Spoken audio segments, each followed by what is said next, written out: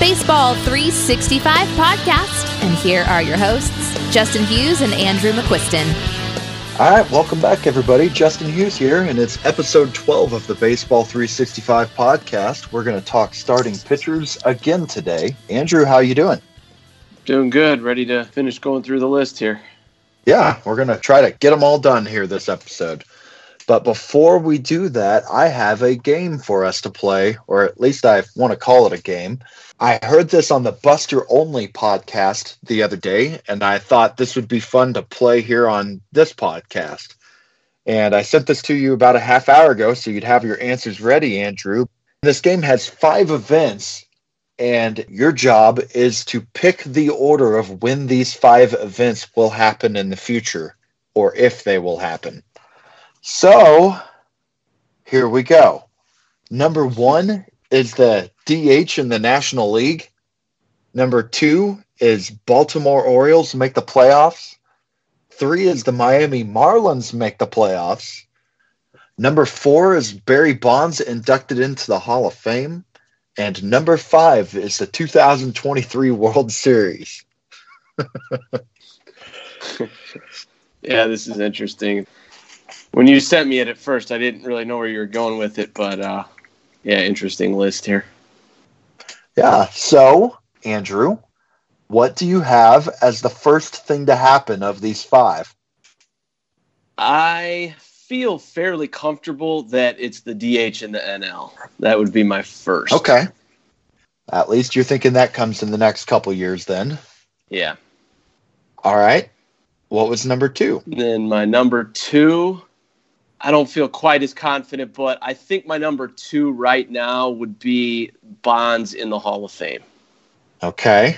I think that probably happens in a few years, yeah. Yeah, I don't know exactly when, but yeah, a few years. So that would be my second. Okay. Number 3? Number 3, I've got the 2023 World Series. Poor Miami and Baltimore. Yeah. So, which franchise can feel worse or better about themselves? Who do you have making the playoffs first of those 2? It's like a dead even coin flip. I would probably take Miami just because I think the teams are pretty equally bad. And they're both bottom 10 farm systems. There's just like nothing to hang your hat on at this point.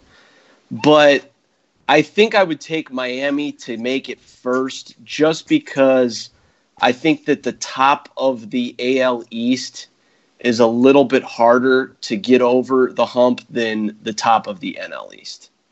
I can't even begin to imagine the next time Baltimore is going to finish ahead of one of Boston or the Yankees. So that leaves them as the second wild card in an absolute best case scenario. And there you're also competing against the rest of the teams in the American League. So yeah, I think Orioles, sorry, Orioles fans, but yeah, it's going to be a long while. Okay. Well, sorry, Baltimore fans. Andrew is saying that you've got a long wait.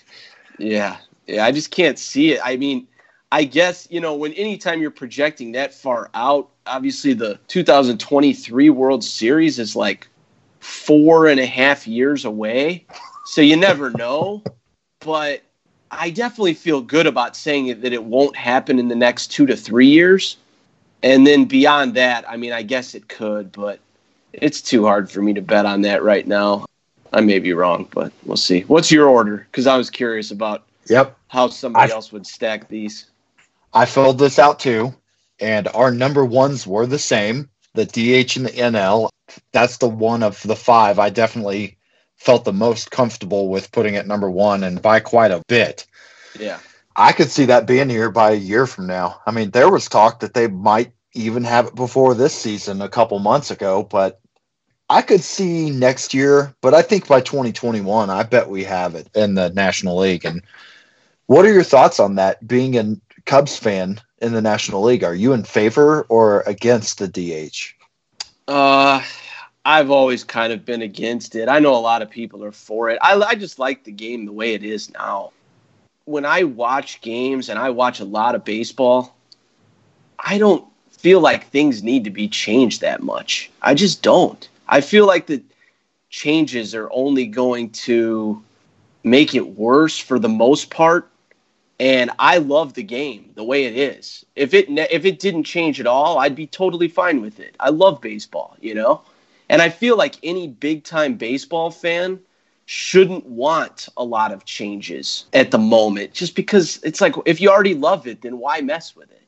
But, I mean, I know that there's fans out there. There's a lot of, they're losing interest with more casual fans, and I understand that, so it's fine. I won't be that upset. I know it's coming. It's not that big of a deal to me, really, but... I'm a Cardinal fan too, and I think I'm on the other side here. I would love the DH in the National League. I get it. I'm with you. I don't want many changes in the game, but that's one I do view as a positive just because of the fact that I like watching good hitters hit, and I don't like watching pitchers hit. And I also don't like in the fifth inning, there's a tight situation and a pitcher's coming up to bat, and they choose to take a pitcher out who's pitching well because it's too tight of a situation and they really need the bat in there right now.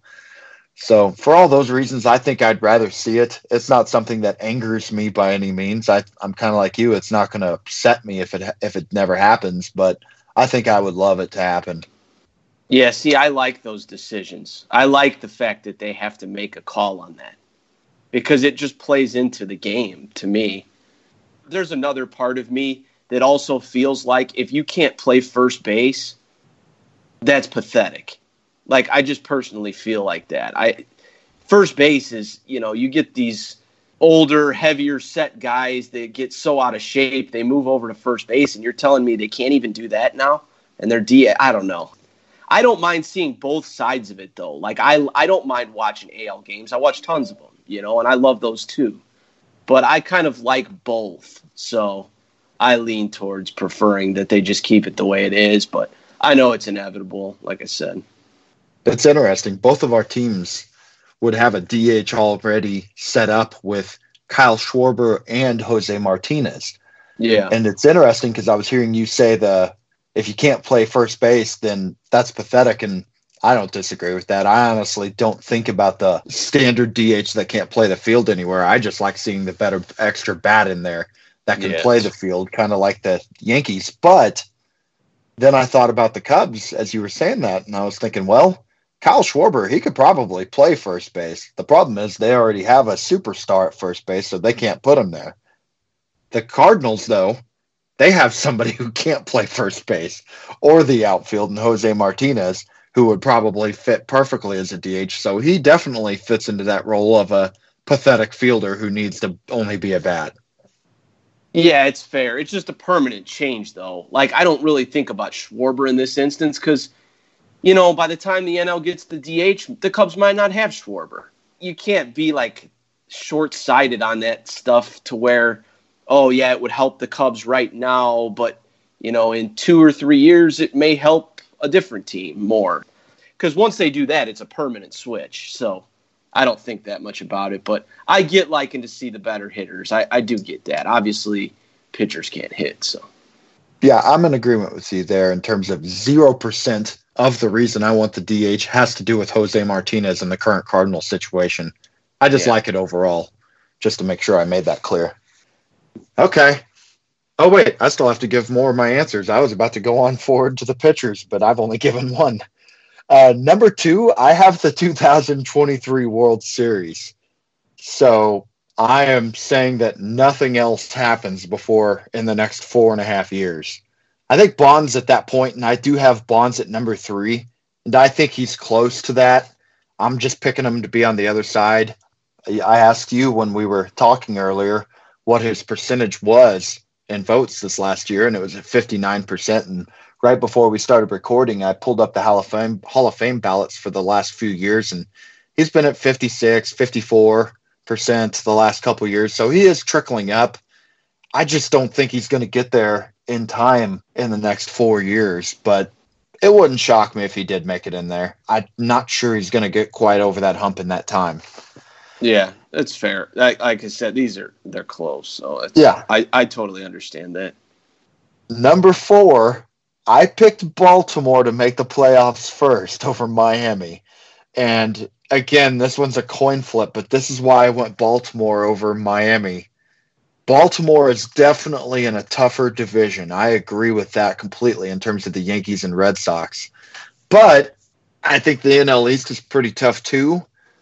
My thought process is Miami just came off of a run where they had Jose Fernandez, Giancarlo Stanton, Ozuna. They had a lot of talent in that organization this decade, and they never once made the playoffs. And yeah, they've put in a couple wild cards just in the last couple of years, but they had all those opportunities during that, but still didn't make it.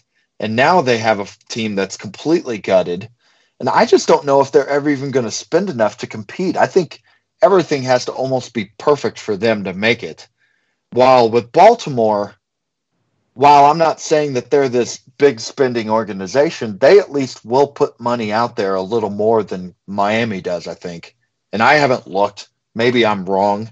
This is just me looking at this without doing any research, but I feel like Baltimore would actually try to go for it a little more if they saw their window was here as compared to Miami, who right now they're a business that's just struggling to make it, according to Derek Jeter. I mean, when he took over that organization, his first thing was cut that payroll down to $55 million from $95, which if that's your mindset, I think it's just going to be really tough to compete anytime soon unless you just fall into everything perfect.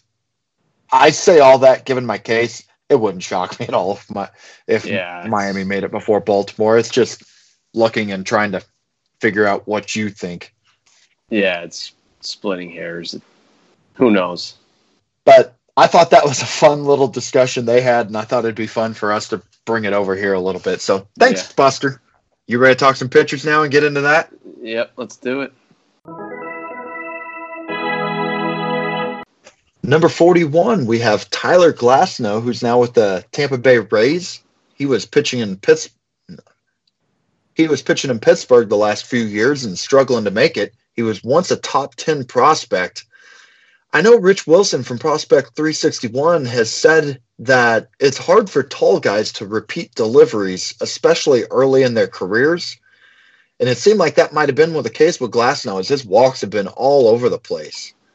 And the first half of last year was no different. He had 30 walks in his first 52 innings pitched. Then he was traded to Tampa in July, and it seemed like right around that same time, things turned around for him. In 59 innings in the second half, he only had 23 walks, which is a much better 3.5 walks per 9 innings. That's better than anything he's shown in years. While that's still high, it's significantly better, and for a guy with the stuff that Glasnow has, that is close to doable for him to get over some humps here. If he can keep this momentum going, Glasnow has as high of a ceiling as anyone going around here. What are your thoughts on him? Yeah, he has a really high ceiling. I feel like there's always someone in the room that's a little bit higher on him than me, but that's not really taking away from him because I recognize the ceiling and I get it. Walks are higher than you would hope, and AL East is tough, But yeah, he's had the pedigree for a few years now and is kind of starting to get to that point where you could definitely see him coming with the breakout. So I have no issues with him here at all.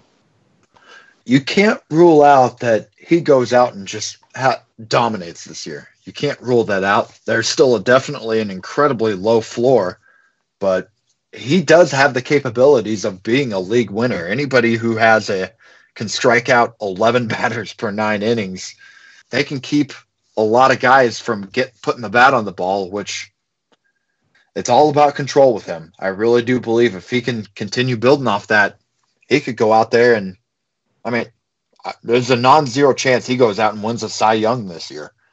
I'm not saying I'm predicting it, but yeah, I don't see that at all. But I won't rule it out. Well, you say that.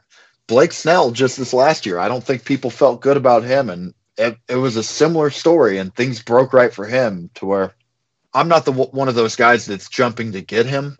I get it. That's more what I'm saying. Yeah, I get it. I just don't think he's winning the Cy Young at all. That's just my opinion. Okay. 42 is Kyle Freeland at 161. So we're talking late 11th round, just like Glasnow. He had a fantastic season in Colorado last year, 17 wins and an ERA that was 2.85. All of that looks real good. For me, it's hard to buy into this guy as compared to when we were talking about German Marquez last podcast. Freeland only has 7.7 strikeouts per 9, and his xFIP was 4.22, which is almost a full run and a half worse than what his actual ERA is. That combined with the fact that he's been pitching in Colorado, I don't think there's a bigger regression candidate at pitcher than Freeland this year.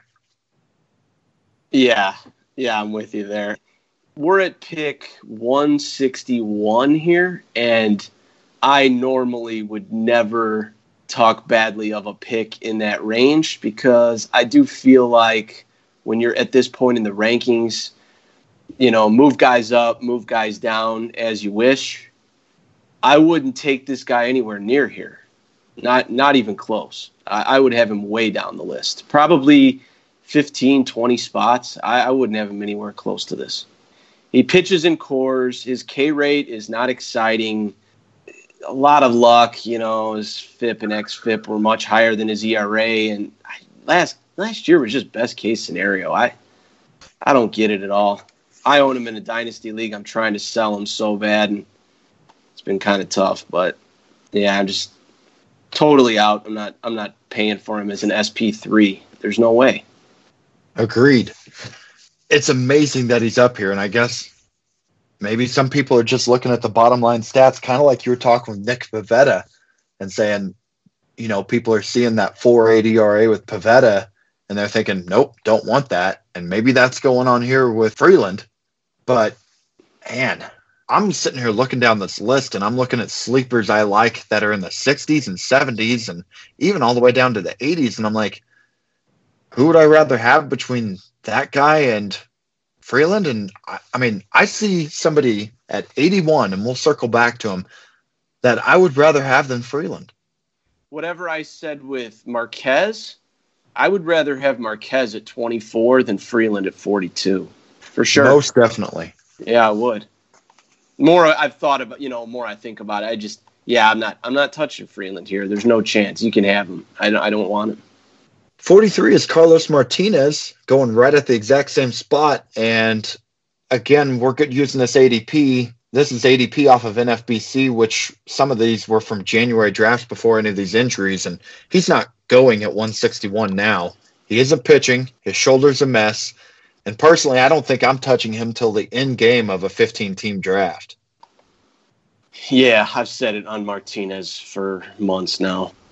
I just don't want to deal with it. I just don't want to deal with it. I will say in my TGFBI draft, he went in round 16, towards the end of round 16, pick 237. That's a lot better than this. 70 or so picks after. And I was starting to think about it when we were in that range. I wasn't heartbroken at all to see him go, but it was better than this. This is just too high. But I know this number isn't exactly accurate either because he's in a free fall because of his shoulder and stuff. I just not a fan of him. I personally don't even think I would have been ready to jump on him then at that point. As I'm looking at his high and low position in NFBC, and his low is 400. And I would definitely take him by then. But I don't think I would still be even considering him until the 300s at that point where I'm taking him as an end-game guy with some upside. Really at this spot even, it's not going to kill you if he does nothing, but they're just other guys I'd rather have at this point. So what you're saying is you'd take Buehler over him? Yes. Even though I would take Kershaw. I might even take Max Scherzer, too. Yeah. All right. Number 44, Rick Porcello, going a pick later at the 12th pick of the 11th round. This is a guy, I just don't know what to make of him. His last few years have felt like a yo-yo. And last year was again on the high end. He had 17 wins and a 4.28 ERA. And the underlying stats look like his ERA should have even been better. Good luck trying to guess this guy's line in 2019. Yeah, with Porcello, I think he's in about the right spot. I know that it seems like a lot of people, or there's just this perception out there that he sucks. I mean, he kind of gets a bad rap, I feel like, and he's not great or anything. I mean, he had the one big Cy Young season. Obviously, that was kind of an outlier, but I don't think he's bad. He's durable. He's out there all the time. He's on a good team. Like it's tough projecting like wins and stuff. You don't like doing that, but on that team, he should get some, especially with the fact of his the innings that you expect him to pile up. So I think he's okay. He's probably not for me. I'm probably not taking him here, but I don't really think it's like a bad spot either, because when you go down a little bit further, there's guys with probably more ceiling in certain spots, but also they're riskier too. It's a wider range of outcomes, and I think that he'll probably be, like, at the end of the year, you'll look up and he'll probably finish right in this range somewhere. So, yeah, I don't think it's bad. Yeah, I agree. In terms of, you look below him and it feels like he's where he should be in this draft. He'll get stats. He will not be an elite ace likely, but I think you're pretty good for getting innings. He's thrown at least 190 innings the last 3 years in a row and 4 of the last 5 years. And even his career low going back to 2011 is 172 innings. So the guy gets out there and throws the innings. Andrew Heaney is next at 45, 166 overall. So now we're into the 12th round of a 15-team draft. Finally back healthy. Heaney's stat line looked okay, but it looks like he could improve on those numbers in 2019. 180 strikeouts in 180 innings with only 27 walks. That's pretty solid. Yeah, I like Heaney. I think it's gotten a little trendy with him. I feel like people, there's a lot of people that like him, but yeah, I've always kind of been a fan. And yeah, I think there's a little bit more room for growth potentially. 27, good to see him healthy again and back. I bought into him in one dynasty league when he was, I think it was when he was completely hurt already, but yeah, he's obviously jumped up since then, and it's good to see. Yeah, I think he's pretty much fine here. Looking at his Fangraphs page and reading the paragraph at the top, it does look like he struggled against right-handed batters over lefties. His FIP against lefties was 1.44, but right-handers it was 4.74. So that's a bad split there, but he doesn't have too much pitching experience because of these injuries to where he could get that figured out. Okay, from here on, I'm going to start mentioning this pitchers in groups, and we're going to start off with groups of 5. After doing 45, we're at the top 3 starters, so this is a little further down. And at 46, we got Nate Eovaldi with Boston at 170, Rich Hill with the Dodgers at 171, Yusei Kikuchi, the newest Japanese pitcher coming over with the Seattle Mariners at 176, Dallas Keuchel at 184, who's still a free agent, and Hyunjin Ryu with the Dodgers at 187. Of those 5, Andrew, who do you have the highest? I would probably take my shot on Kikuchi out of these 5, but I can kind of see the argument for any of them. I like Eovaldi a little bit too. I just think his stuff's nasty, and if he stays healthy, I think he'll outdo this spot. Rich Hill, I'm done with him. I mean, he's good, but he's been good in like the stints that he pitches, but I just know going in, I'm only getting so many innings. I already know that. With a lot of these guys, you hope you get so many, or you can project, and then obviously if they get hurt or something, it falls off. But I already know that the ceiling of innings with Rich Hill is completely capped, and it just, I don't know. It's just not for me. I feel like he could fall off and be nothing. So I don't really want to deal with him. Keuchel, I think, is mostly cooked and overrated at this point. I'm not really a fan of him. And Ryu, I've kind of liked, but I see the issues with him staying healthy and stuff. I've owned him a lot actually over the past few years, and I kind of know how he is. He's fine when he pitches, so I guess there's an argument for him. But I'd probably just, out of these guys, take the unknown with Kikuchi, hope it sticks, and maybe it does, maybe it doesn't. But I think that's where I'd go here. Kikuchi's interesting. The last few Japanese pitchers who've come over have had really strong first halves, and Kikuchi could be the next one to do it. I do worry about him in terms of the fact that he's had a lot of arm injuries over in Japan, and now he's moving over to the States where he's going to be pitching every 5 days, more innings. But that said, Seattle already is saying that they're going to have him coming out for some 1-inning outings there early in the season. I don't really feel great about any of these guys. I think Eovaldi's the one that I feel the best about because I just feel a little more comfortable with him getting out there and throwing the innings. Keuchel has dealt with the arm injuries, and he's a free agent, and stuff is definitely not shown as well the last few years. And I agree with you on Hill's innings, and I'd put Ryu in the same boat. I will say, real quick, I just want to say, I probably would not take Kikuchi if it would depend some on who I had already taken.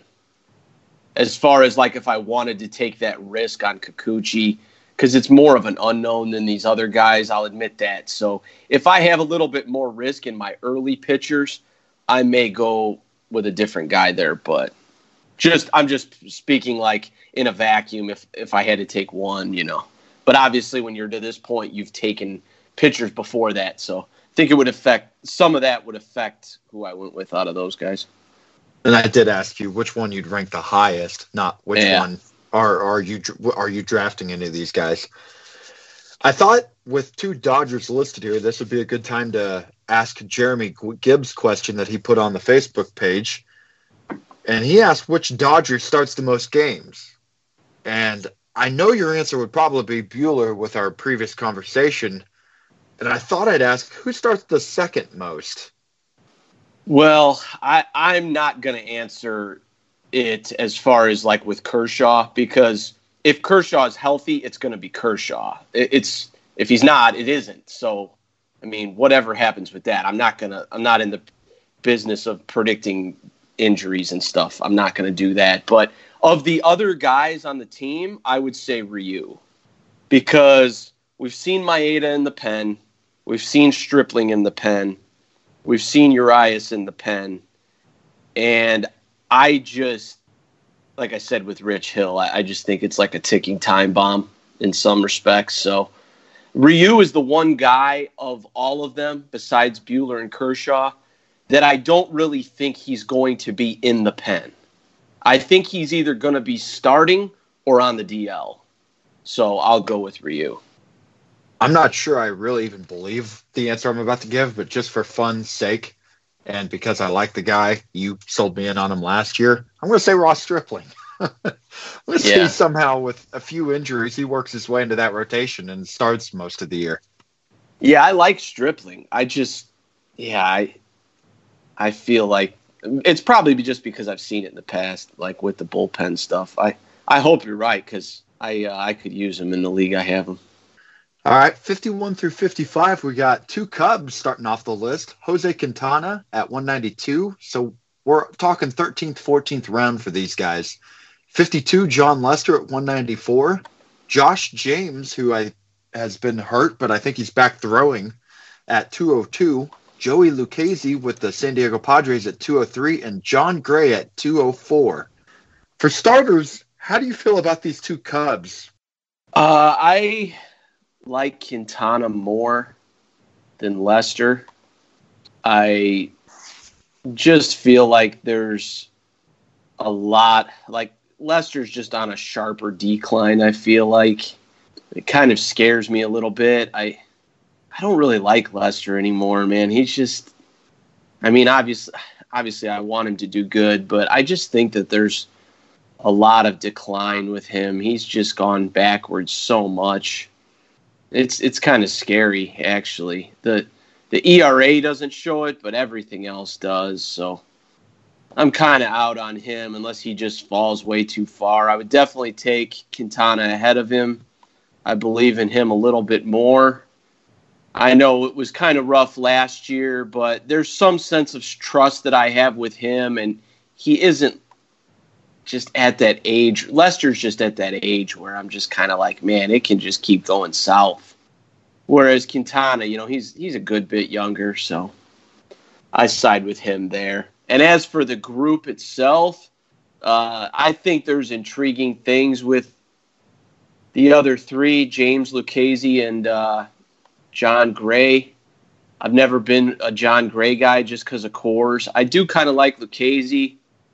James, I just don't know where he's going to fit into the mix because Houston's so good. It's just his window, unless there's injuries and them not bringing up Whitley, and there's just combinations of things that could keep James not in the rotation, which kind of worries me. But out of this group, I would probably go with Quintana.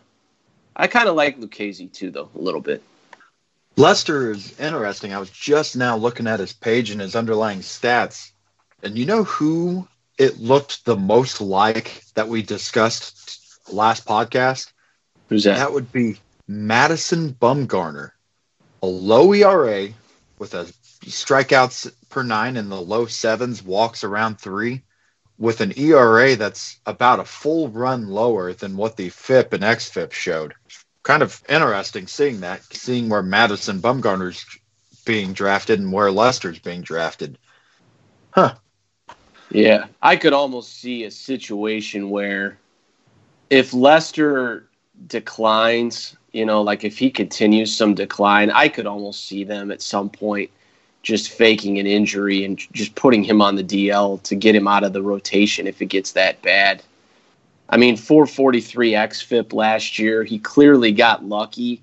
And if, let's just say hypothetically, it was the flip and he was to get unlucky, like it went completely the other way, I feel like the Cubs are good enough that if it got that ugly, they might just throw him on the DL and insert whoever. I don't know. I don't feel good about Lester at all, but we'll see.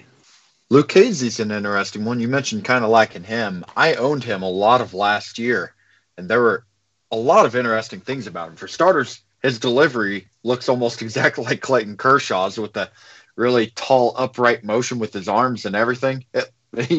He looks like Kershaw on the mound until he lets go of the ball, because the stuff isn't near what Kershaw's ever is.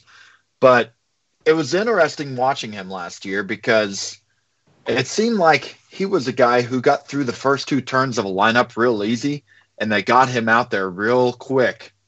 And once it got to about the 6th inning, it seemed like he was struggling a lot more as he'd get to that 3rd time through the lineup. I'm guessing it's because, like Kershaw, it's a very deceptive delivery that it's hard to pick up on, but the stuff just isn't good enough to get through that lineup the 3rd time. And he's one of the guys I'm most curious about going into this year to see what he looks like this year.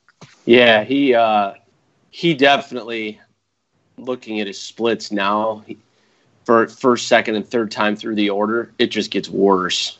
Like, he's way better at the start of the game, and just progressively it gets worse. So hopefully he can fix some of that. I always feel like, though, if you're a decent pitcher like this, and I do think he's fine, a pitcher, and you have Petco on your side, like that, there's just like NL West with, there's some pitchers parks in there aside from Colorado, pretty much.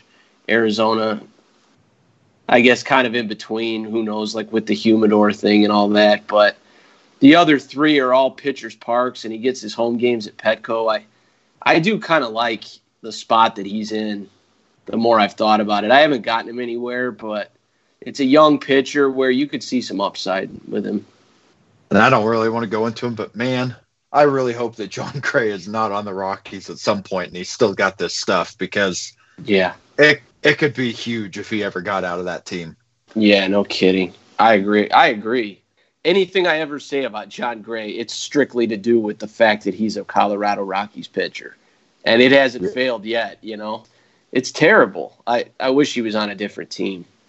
All right, 56 through 60, we got Kevin Gausman at 205. Alex Reyes with the Cardinals at 208. That's an interesting name going into this year. Kenta Maeda at 58. We're at 215 overall. Jake Arrieta with the Phillies at 215. And then Joe Musgrove at 217. Andrew, pick one. Reyes. Yeah, I would take Reyes out of this group. You're shooting for the moon. Yeah, that's what I'm going to do with a lot of these guys, or a lot of these groups, because I feel like when you get to a certain point with pitching, it's almost like a lot of them are the same. And you're just pitching guys with good matchups. You know, you're streaming them in and out. These are basically in a 15-team league. These are back-end SP4s. So it's kind of just, you know, you figure you have a couple closers in there, 2 to 3 closers. And then you've got, like, your SP4 on a given roster, especially if it's a back-end one, it's not somebody you're probably locking in every single start, especially if they're not pitching great. So, yeah, I don't know. You get to a point down here, and as we go through these, a lot of these, I'm going to be shooting for the moon. I am. Because if I miss, okay, I just pick up the streamer that's got 2 good home starts in a pitcher's park, you know, and that doesn't always work either, but you know, you just kind of take what you can with all this. And I would take Reyes for sure. I know that there will be an innings cap. There's questions on what his role is going to be. But I feel like there's questions with Maeda's role too. You know, Arrieta, I mean, God, he's just fallen off so much. Gausman's okay, I guess, but the other 4 feel like floor guys. And I'm not saying that they all have high floors, but I'm saying their ceiling is not really that high at this point either. I mean, Gausman maybe, but these guys are all, like you said, players who you're not throwing out there every start, even if they're probably at their highest. Maybe Gausman. I shouldn't say that with him. But a lot of declining skills in Arrieta. Maeda's getting up there.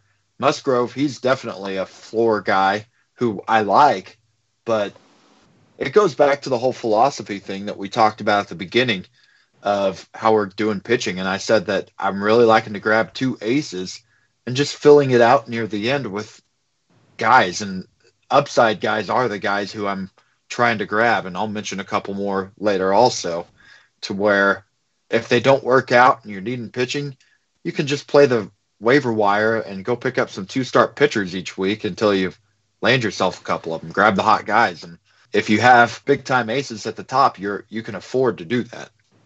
Yeah, the only thing I will say with Reyes specifically this season is, you know, for certain that there's only so many innings he's going to pitch. You know that going in. These other 4 guys could all theoretically pitch 160, 170, up to 200-plus innings. So that is a massive difference.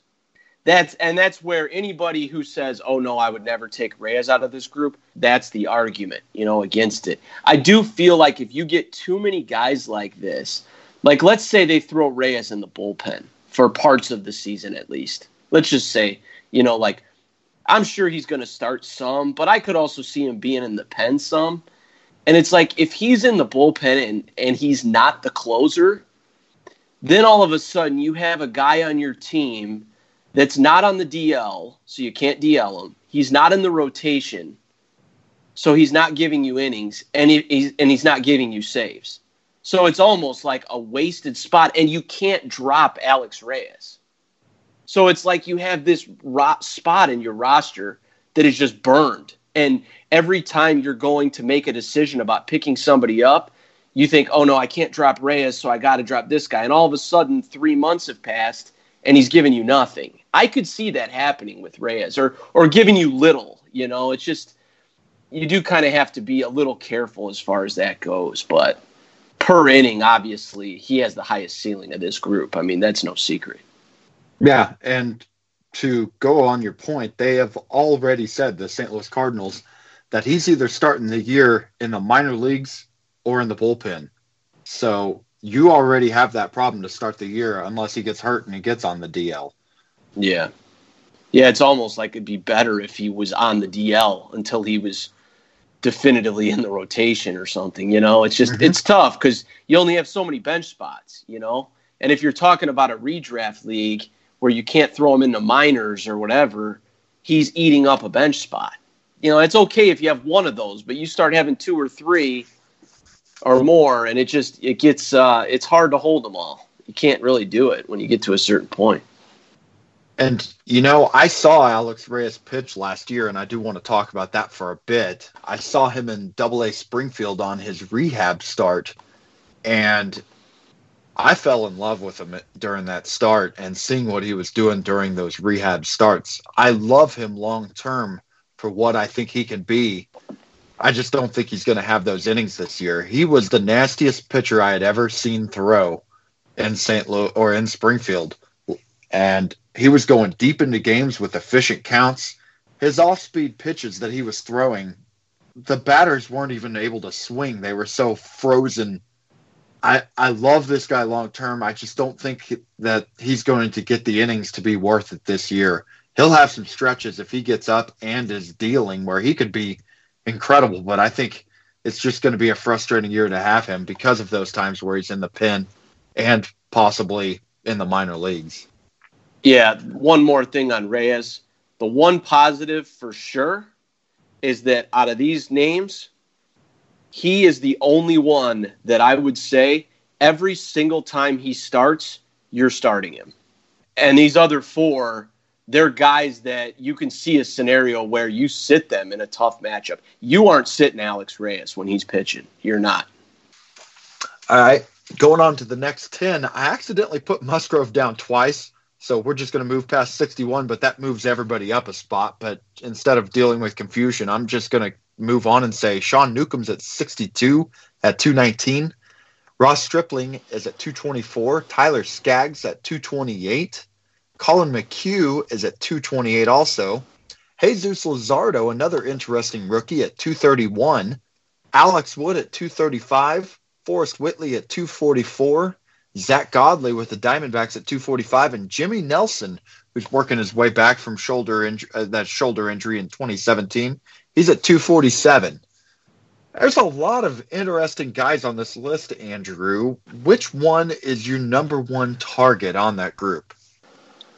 Man, I like a lot of these guys, actually. Looking at this, it definitely wouldn't be Wood or Godley. Probably not Nelson either, but I've always liked Newcomb. Obviously, I know he needs to cut the walks and stuff, but I've always kind of been a fan of him. We already mentioned Stripling. When Stripling's starting, you're pretty much going to use him for the most part. It's just a matter of how much he's going to be in the rotation. I like Skaggs. There's health issues there. And obviously, what I was saying with Reyes, you can apply to Luzardo and Whitley. I mean, I feel like those guys, when they pitch, you're pitching them. It really does just come down to how many innings they get. But, yeah, a lot of these guys I like. Luzardo's interesting in terms of he's had a really good spring. He's competing for a rotation spot going into the spring. And the A's are going to play the Mariners next week overseas, and they're keeping Luzardo back, which is another sign that he might be working his way into a rotation spot to start the year, which, if that's the case, he's definitely the pick of this group because he is bringing a lot of excitement to that organization. I saw a tweet from a beat reporter saying that they haven't been this excited about a prospect in a long, long time. He's a left-hander who throws hard, has good secondary pitches. He could be real exciting playing for that, especially because he's pitching in such a good pitcher's park. Whitley, I think, has the highest upside on this list. It's more of a when does he come up, but it's not like Houston has this rotation that is firmly set. I could easily see him being up by middle, late April, but you just don't know with that team. And I think I do like Nelson. I'd love to see him back and healthy. The shoulder thing, like we've talked about before, shoulders are scary. I did take him as an in-game pitcher in my redraft auction, so I'm definitely cheering for him there. And, yeah, Stripling is definitely one of my guys. Yeah, Whitley, the one thing I will say with Whitley is he's obviously pretty much universally known as the best pitching prospect in the league.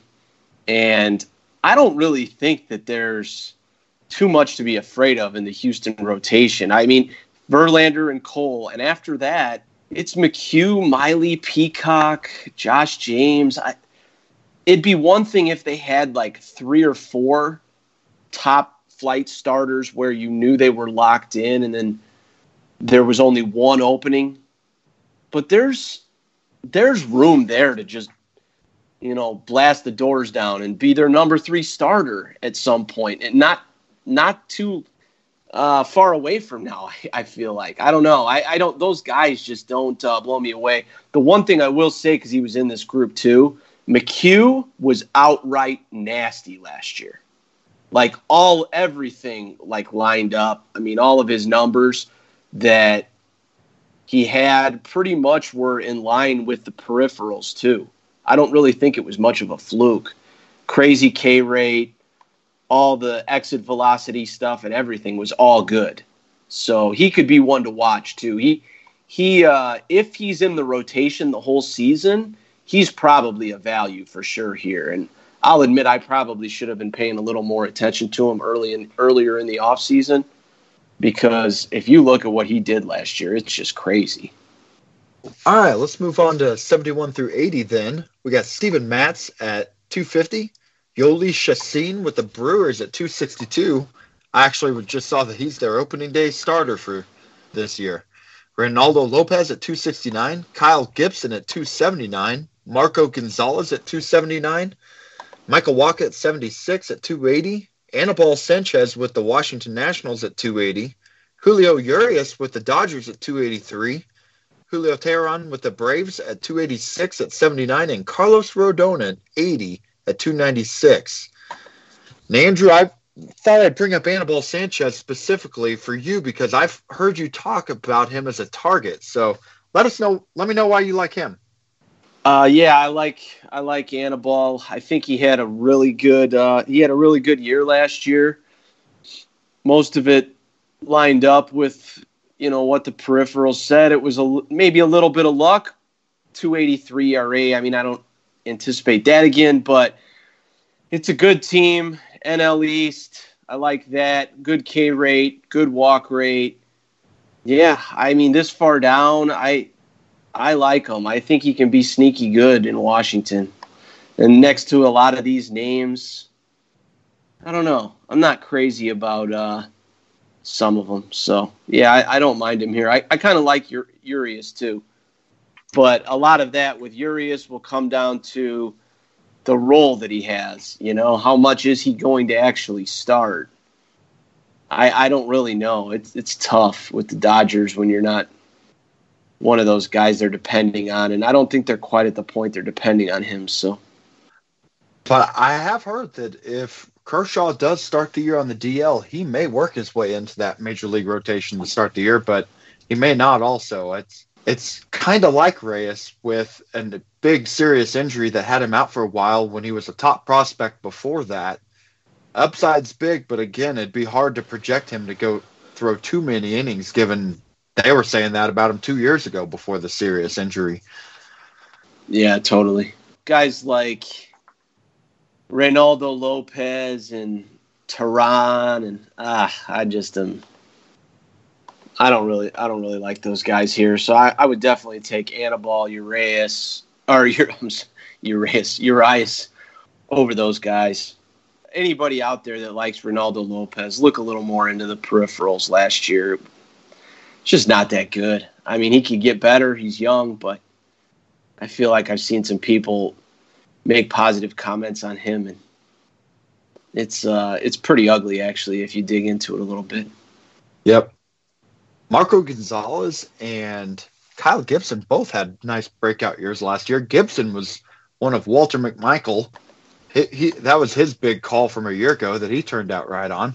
Walker's another interesting one in terms of pitches well when he's out there. Doesn't usually have a high K rate, but still solid. But just a whole bunch of meh guys in here with a couple. I mean, Urias being the big upside, and then a whole bunch of guys that nobody out there that really gets me overly excited. Just back in rotation pieces.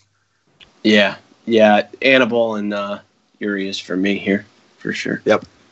So, Andrew, I've given you the list of 81 through 100, and I'm not going to read them all off, take too much time here. Was there anybody on that list that you like taking as an in-game pitcher? I kind of like Luke Weaver a little bit after pick 300. It's finally like, okay, now 83rd starter off the board, I'm good with it. Like last year, I remember with him and Luis Castillo, I just couldn't take it. They were going so high. And I just remember being totally anti that. And now, yeah, it's like 83rd starter off the board with Weaver. He's going to have opportunity. I don't mind him at all here. I think Peacock will be good when he starts. You just wonder how much that'll be. And going down even a little bit farther, I kind of like Freddie Peralta and Stroman, too. Stroman's even a little higher than that. I don't think Stroman's dead. He's gone backwards some, but I still believe in him a little bit. And same with Freddie Peralta. I wish Soraka wasn't hurt because I would definitely be naming him off. But the shoulder stuff, you just kind of have to be wary of. But, yeah, those are kind of the names that pop out. Any of these guys, though, could jump up. I mean, there's a long list of them here. And anyone that somebody liked, I wouldn't really fault them for it. I just kind of try and shoot for a little bit of upside when I get down here. That's all. I like Corbin Burns. That's another one who he had a tough year in AAA as a starter, but he was also pitching in the PCL, which is a real tough place for pitchers. Came up and had a really nice second half pitching out of the pen, and he's competing for a rotation spot. And if he was to get that, I think I'd feel pretty good about getting him. I took him late in my auction league. And outside of that, Stroman's interesting because he has had a really nice spring. And I know you don't want to take too much into spring numbers, but with how bad of a disaster last year was, it's good to see him pitching well this year. And, yeah, there's other guys in here that are interesting. Touki Toussaint had a really nice showing in the majors, but I do want to warn anybody that he had 20 walks in 32 innings, if I recall correctly. I don't have the stats in front of me, but it's something like that. And Mike Fiers also had an incredible run down the stretch with Oakland, and that's another guy who looked like he was incredibly lucky. So if you're thinking about taking him, I definitely would want to warn you to go look at his underlying stats before investing. And I did take him in a draft and hold league 2 months ago, but I'll also admit that he fell really far into the reserve rounds, which was a 50-round draft, and I took him real late to where I was like, okay, at this point he's fallen far enough where I'll take him just in case. One thing I just want to touch on here real quick with Touki is I have seen people lose their minds for this guy, whether it be mostly in Dynasty, I guess, but a little bit in redraft too. And yeah, like you mentioned, the walks. This guy, I feel like I would sell him right now. I just don't.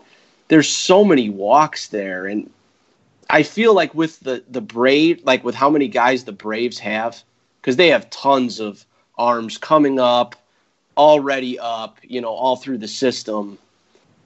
I don't know. I think he's going to wind up in the bullpen. And could he be a really good closer? Yes. But for what he's worth right now, he pretty much would have to be that if he got moved to the bullpen to pay off. I just feel like he's overhyped right now. I would be out on him for sure. I actually sold him in one that I had him. Yeah, I'm just not feeling it with Touki based on the current price. I was when he wasn't costing that much, but yeah, I don't know, man. I've seen him go, and I'm like way too high with this guy. I'm just not feeling it. So, and finally, the last group we have is 101 to 130, and that's as far down as I went listing them off.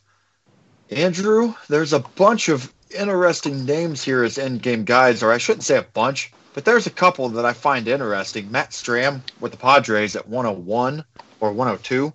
He's a guy who is competing for a rotation spot, had a really nice year pitching out of the pen last year for them, to where if he was to actually get a rotation spot, he'd be interesting.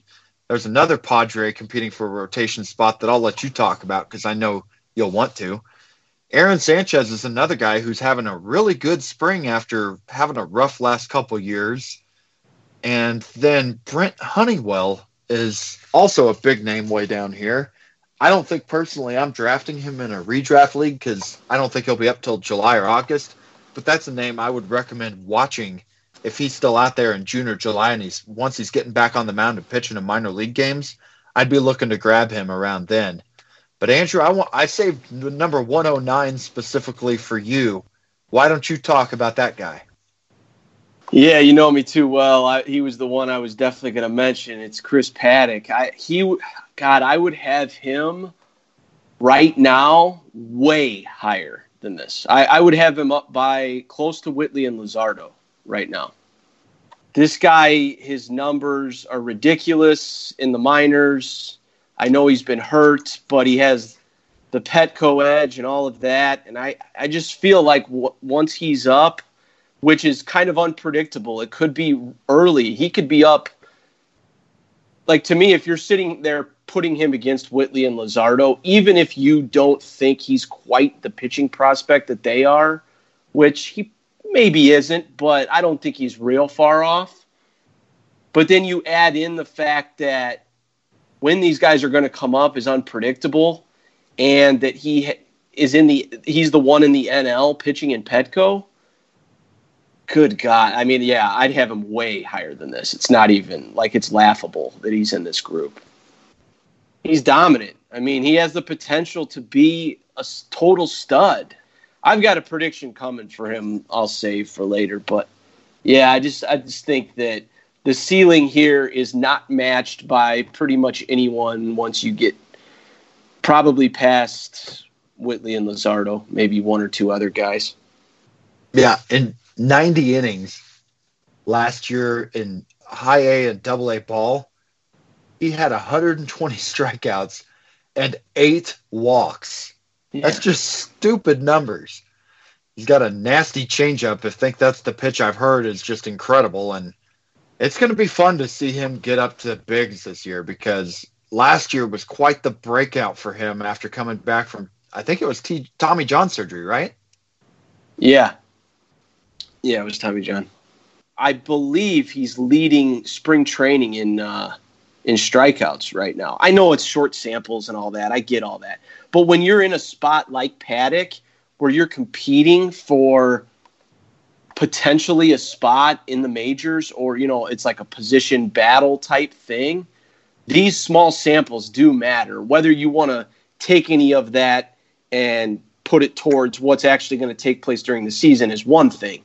But if you're in a battle to get onto the roster or you're trying to impress somebody, anything you do in these short samples does matter. And yeah, I'm pretty sure that I read that he is the spring training leader in Ks. And as of this moment on Roster Resource, he's penciled in as their number 2 starter. Lucchesi, Paddack, Strahm, Lauer, and Brian Mitchell. And that the other thing is, he is their most talented pitcher. He's more talented than Lucchesi. And Lucchesi's their, I don't know who they officially have pitching opening day. I don't know if it's Lucchesi, but he's pretty much their best pitcher at the moment. That's what I was going to say is they don't have him ruled out for being in the rotation on opening day. Now, he only threw 90 innings last year, and that could be scary for putting him in opening day and seeing how much you can get out of him. But you just don't know with the Padres. They could be a team. They're likely a team that will struggle this year and not be there right there in the playoff race. And I don't know if it would be good for him if they were in the playoff race and decided to keep him in there for well into September. But he's just going to be an interesting guy to watch. I think it's one of those guys that whatever innings he gives you, I think they're going to be awesome. I don't see, okay, he threw 90 innings last year. Let's say he throws 140. I mean, is that reasonable? I think those 140 or 130, let's say 130 to 140, somewhere in there, I think those innings are dominant innings. Dominant. Or at least potentially dominant. And that's huge in this spot. I mean, he's not going in this spot. It's like I said, it's funny because he's shooting up the charts. There's people in every league that are buying him way higher than this now. But yeah, it's dominant innings when he pitches. I'm confident in that. I really am. It may not ultimately happen, I guess, and I could be wrong, but there's nothing based on what he's done that will lead you to believe it won't be that way. I agree. I think he will be lightning the moment he's up. Yeah, he could be his total stud, I feel like. What about Wade Miley signing with the Astros? That one just felt so weird. And if it wasn't for the fact that they had just signed Charlie Morton 2 years ago and watched him dominate, I can't help but wonder if they saw something last year out of Miley, because he did have an impressive 2.5 ERA with 5 wins and 16 starts, but the underlying stats were not good at all in terms of his strikeouts per 9. His xFIP was up over 4. Do you have any interest in him, knowing that the Astros signed him? Are you willing to even take a flyer on him, or he's going to have to be out there improving it on the mound before you're even considering him as a waiver wire ad? Yeah, not really. I will say that the way that the Astros do it, it wouldn't even shock me if he was somehow magically good. It's kind of hard to buy into before you see it a little bit, but it's late enough now where if you have any vibe on it, just go with it, because you can't really mess up in this spot. One other guy I like that's way down here is Domingo Germán. I think he has a lot of upside if he just gets into the rotation, but we're just talking flyers. I mean, I know some people like Merrill Kelly too. So, saying Germán, I'll actually go to Christopher James' question, which is, who's the better Yankee flyer between Germán and Jonathan Loáisiga? Are you taking the Germán over Loáisiga? For this year, I think I would take Germán. Yeah. Going forward, I don't know. It's close. I like Loáisiga too, but yeah, I don't know. I just have a vibe with Germán that if he's out there in the rotation, that he's going to be good. I feel fairly good about that, but it's one of those things where on this team, he's not going to be able to have too many slip-ups, because Yankees are obviously a really good team, and they'll just find a way to use somebody else if he's not performing. But, yeah, I think that if he gets the opportunity, he could really break out. And at this point, like I said, it's totally free. He's been a target of mine in a couple draft and holds, like kind of later. And he's gone like a little earlier than I was going to take him in both of them. And both times I was like, God, why didn't I just do it? I was kind of irritated with myself. But yeah, down here, I feel like it's no risk. There's no such thing as a bad pick down here. If you're taking a guy with any sort of upside, it's not a bad pick because you're not paying anything for him. The other thing is with a lot of these names, like I said before, take the shot on the upside. If it misses, you can pick up one of the guys off of this list that's pitching good, because some of these guys are just going to be on your waiver wire, Some of these guys are going to go undrafted. Yeah. Is Lucas Giolito, is he cooked? No, I wouldn't give up on him quite yet. I know he was awful last year, like arguably the worst pitcher in the league, but I wouldn't quite give up on him yet. No. If he has another year to year and a half where he's just horrible like that again, then maybe, but he's still young enough that I just don't put it past guys like that to figure it out, and all of a sudden they're relevant again. It would not surprise me. But yeah, he's so far down here. I don't think that it's a bad guy to pay nothing for if you're in a situation like in a dynasty league or something where you're kind of rebuilding and you're a year or two away, I don't think it's bad to try and get Giolito for basically free.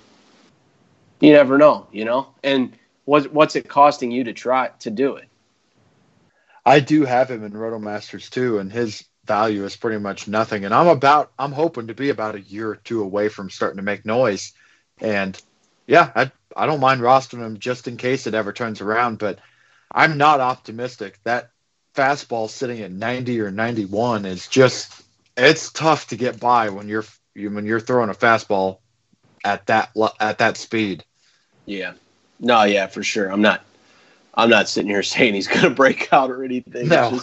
It's just one of those things. It wouldn't completely blow me away if he bounced back up in like, say a year or two.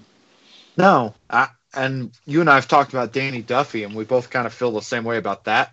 Him still. I'm not quite ready to give up on him, and I like him as a late round flyer just in case. And who was the other one I saw? Sabathia. I know that's another one you and I both like for a guy who is not going to get out there and throw 30 starts, but he's all right for taking him as an in-game pitcher whenever he's on the mound. He pitches for a good team, and the guy, it doesn't have the stuff or anything near what he used to have, but the guy still knows how to pitch. Yeah, I even feel like Samardzija may be a little undervalued too, but because he's so far down here, it's just like whatever, But we'll see. Some of these guys won't bounce back. Some will. So that's kind of the thing is like if you just take the shots on upside with these guys and then pick up they're kind of the guys that you may drop if they don't work out and pick up whoever's on the wire that has a good matchup. The one thing I will say, and this has kind of always been a tough part of it for me in a redraft league, is when I have too many guys that I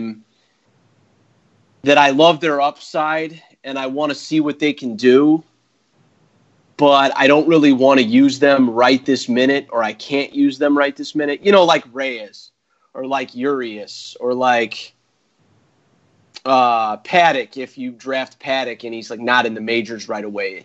If you have too many of those, you get in a spot where you have to decide on which one to drop, and it starts, at least for me, it's really tough. And it's almost like the best way to avoid those situations is just to not take too many of them at the draft table.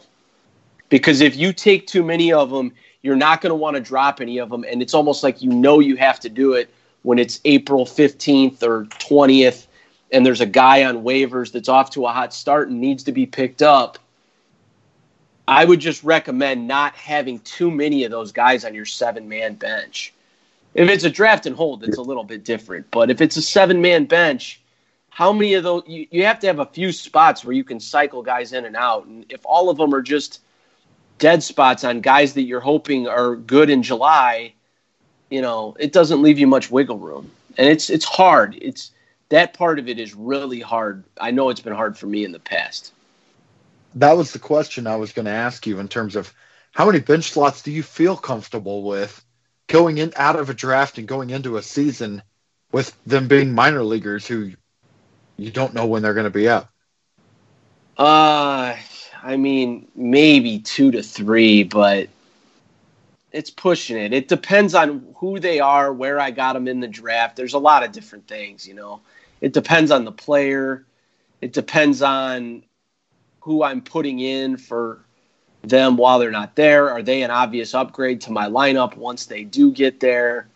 Stuff when like that. Up. Yeah, right. Goes back to Honeywell. If he wasn't coming off TJ, like let's say this is a year ago and Honeywell wasn't coming off Tommy John, I'd be drafting him because I think there's a good chance he'd be up in May or June. But whenever you're not thinking they may not be up till June or after, and you're pretty confident in that going in, it's a lot harder to roster a guy whenever half of the year they're going to be a dead spot in your team. Yeah, I had somebody last night show me a 12-team redraft. It was an NFBC with an overall, and they got Vlad and Eloy. And, for that, in a 12-team league, I think it's worth using those guys as bench spots. Yep. Even if it is, because it's two guys, obviously, but it's two prime guys as opposed to, guys kind of on the fence. I mean, that when those guys are up, you're going to use them. So there's no debate there. So I didn't mind it there in a 12-team league, but in a deeper league or something like that, and if it wasn't those two specifically, guys down, further down, I'm just saying I wouldn't hoard too many of them. They're always tempting to take because you think upside, but you can't. You got to have room to pick guys up because there's going to be guys the first week of the season that nobody really drafted that are going to be worth picking up.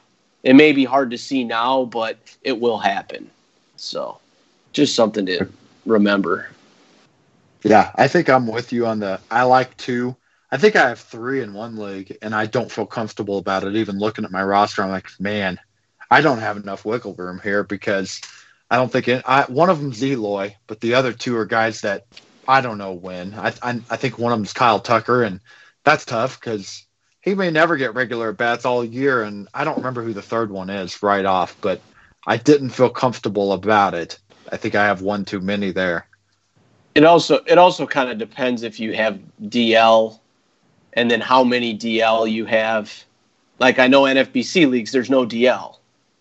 So you're even in a tighter spot, There's different league settings that will allow you to maybe do things depending on what the league settings are. You just have to know that and keep all of it in mind. Well, I've mentioned all the pitchers I want to mention. Is there anybody further down, maybe a rookie that we haven't talked about that could come up, that last pitchers you want to throw in there before we finish pitchers? No, I don't think so. I think that's pretty much it. I think we covered it. Yeah, pretty good detail. We made 3 podcasts out of it. That's a lot of pitcher talk right there, especially I think the first 2 were both over an hour long. Yeah, there's I don't know if I saw down this list, but maybe just keep an eye on Taijuan Walker and Dinelson Lamet. I know they're coming back from TJ at some point this season, and whatever you think about them in a 15-team league, when they're on the verge of being in the rotation, they will be guys that are picked up. So if you can put them on your DL or whatever rules you have, I would consider doing that. That's the only ones off the top of my head of the guys that we didn't that weren't listed on here. I know we didn't read them all off, but those are good. I don't think I saw Taijuan's name. I don't think he was even on the top 130. That's a real good name.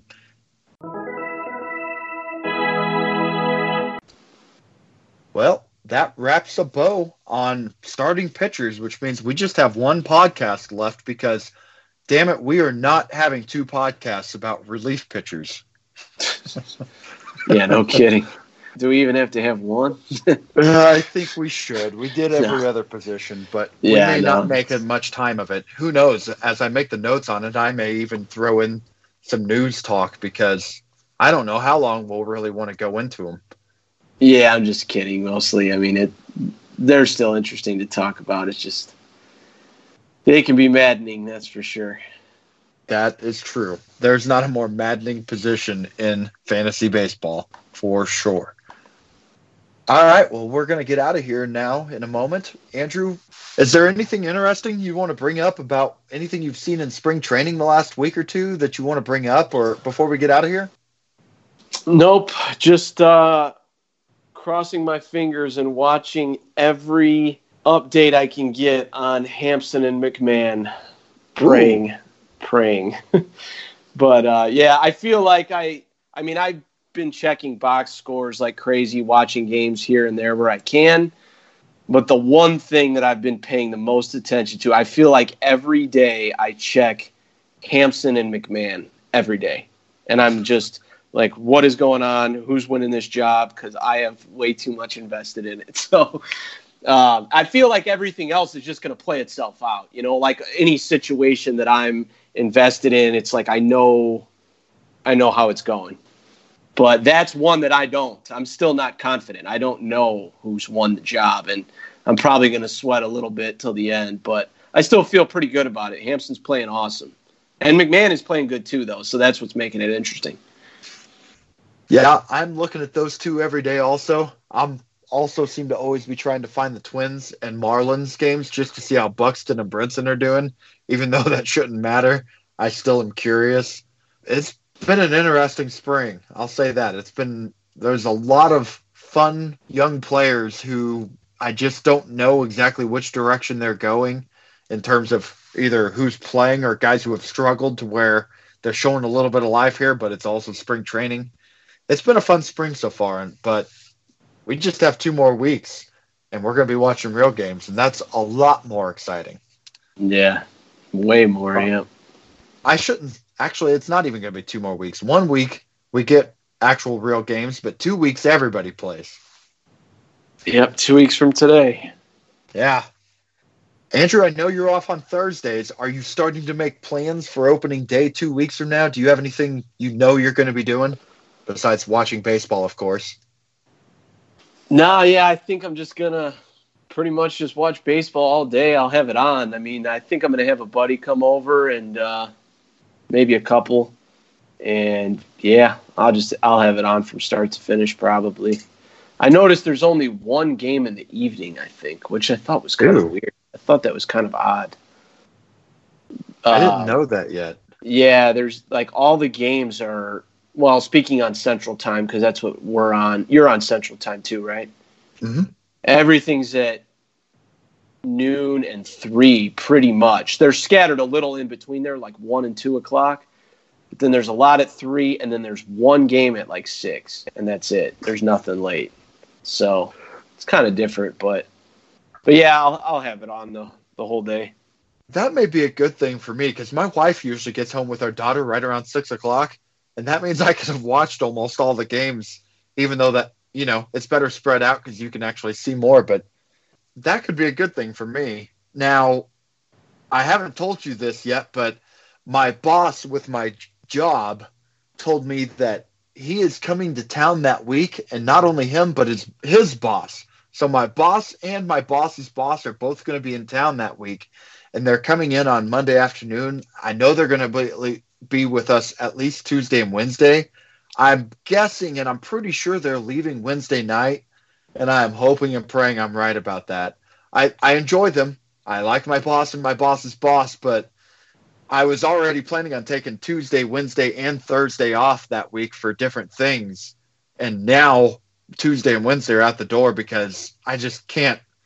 I can't take off for things whenever they're coming into town unless it's something that's real important. I mean, they'd understand if it was real important, but for wanting to watch baseball all day, I'm not sure how they'd feel about that whenever it's my boss and boss's boss. So yeah. I'm praying to God they go home Wednesday night. Yeah, no kidding. I'm noticing I'm looking at the matchups. At 12:05, DeGrom and Scherzer face. Mm-hmm. And then at 3, Verlander and Snell. Man. Yeah, that's pretty awesome. A lot of these still say TBD, like they haven't announced, the opening day starters yet, but those 2 are obviously must-see TV there. So, well, the Cardinals-Brewers game is going to be must-see TV because it's Miles Mikolas and Jhoulys Chacin. Yeah, the White Sox-Royals is TBD against Brad Keller. So that's going to be that'll be rough. But yeah, DFS, you'll definitely know which guys to start. I don't remember which team. I do. The Orioles are facing the Yankees. And I think that one's Alex Cobb versus the Yankees. And Cobb and Tanaka, yeah. Yeah, start your Yankees in DFS. Yeah, it'll be, regardless of what the matchups are, it'll be awesome day. Just cool to see a few of these that are big-time matchups. So, yep, 2 more weeks. All right, let's get out of here. Everybody take care. Yeah, take care, guys. Thanks again for listening to the Baseball 365 podcast with Justin Hughes and Andrew McQuiston. Be sure to check the show notes for all the details on today's episode, along with quick links to Facebook and Twitter. If you have a question, a comment, or a suggestion, we would love to hear from you. You can find us at the Baseball 365 Facebook group or send an email to us, baseball365pod@gmail.com. And if you like the show, take a moment, rate us on iTunes. And once again, please join the Baseball 365 community on Facebook. That's where baseball lives 365 days a year.